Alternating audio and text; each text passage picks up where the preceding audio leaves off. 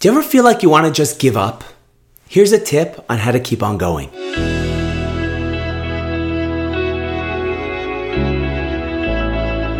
Hey everyone, and welcome back to another episode of Inspiring Hope. This is your weekly boost of uplifting Jewish inspiration. I'm Rabbi Tzvi Sittner, and on behalf of the Village Shul and Aish.com, I want to thank everybody for listening. I also want to thank this week's sponsors. Today's talk is sponsored by Stan and Marian Schwartz in appreciation of Rabbi Tzvi and Miriam Sittner for everything they do for the Village Shul community and in honor of the 1-year milestone of the Inspiring Hope podcast.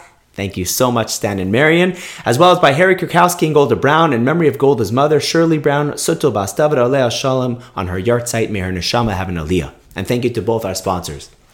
So recently, I went hiking in the mountains for a few days. It was an area known as the High Peaks. And when I first got to the information lodge where all the hikers start, the woman behind the counter says to me, "Would you like to rent spikes to help you climb over the ice?"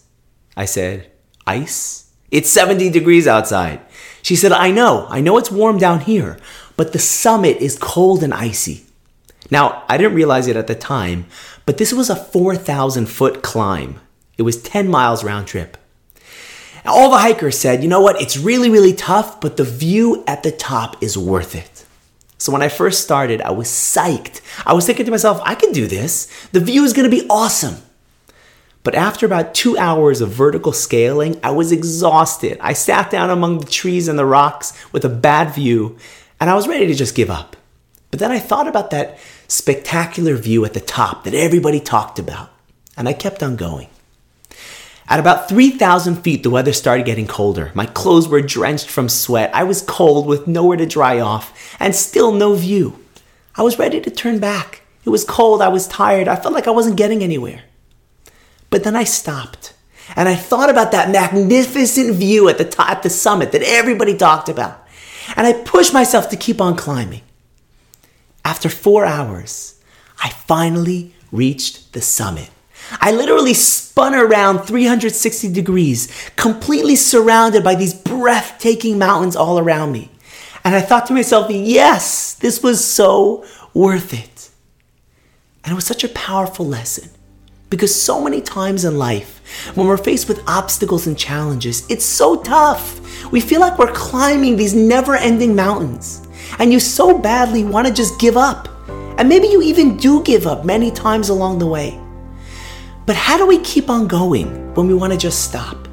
I mean, maybe you've been going to doctors for months trying different treatments, but as soon as you make one breakthrough, you're suddenly faced with another crisis. Maybe you keep working on your marriage, but you're still fighting all the time and it's just so painful. Maybe you're trying to get your business up and running, but it's just not taking off. And we're just left with this feeling of mima makim, of being in such a low place deep in this valley where things are confusing and unclear and we're not making any progress. But as Jews, we often cry out the words from Tehillim, Esa einai el hehorim. I lift my eyes to the mountains. We remind ourselves to lift our heads up high, to think about the top of that mountain.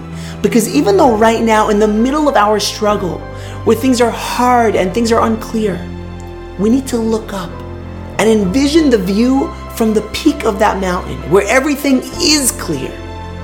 Because we know that one day, it will become clear. Whatever you're going through right now, even though the path forward isn't clear, just know that Hashem has a really clear view of all of this. And if you keep pushing forward to the top, if you keep your head up looking to that peak, with Hashem's help, one day, you will reach the summit and it will all become so clear.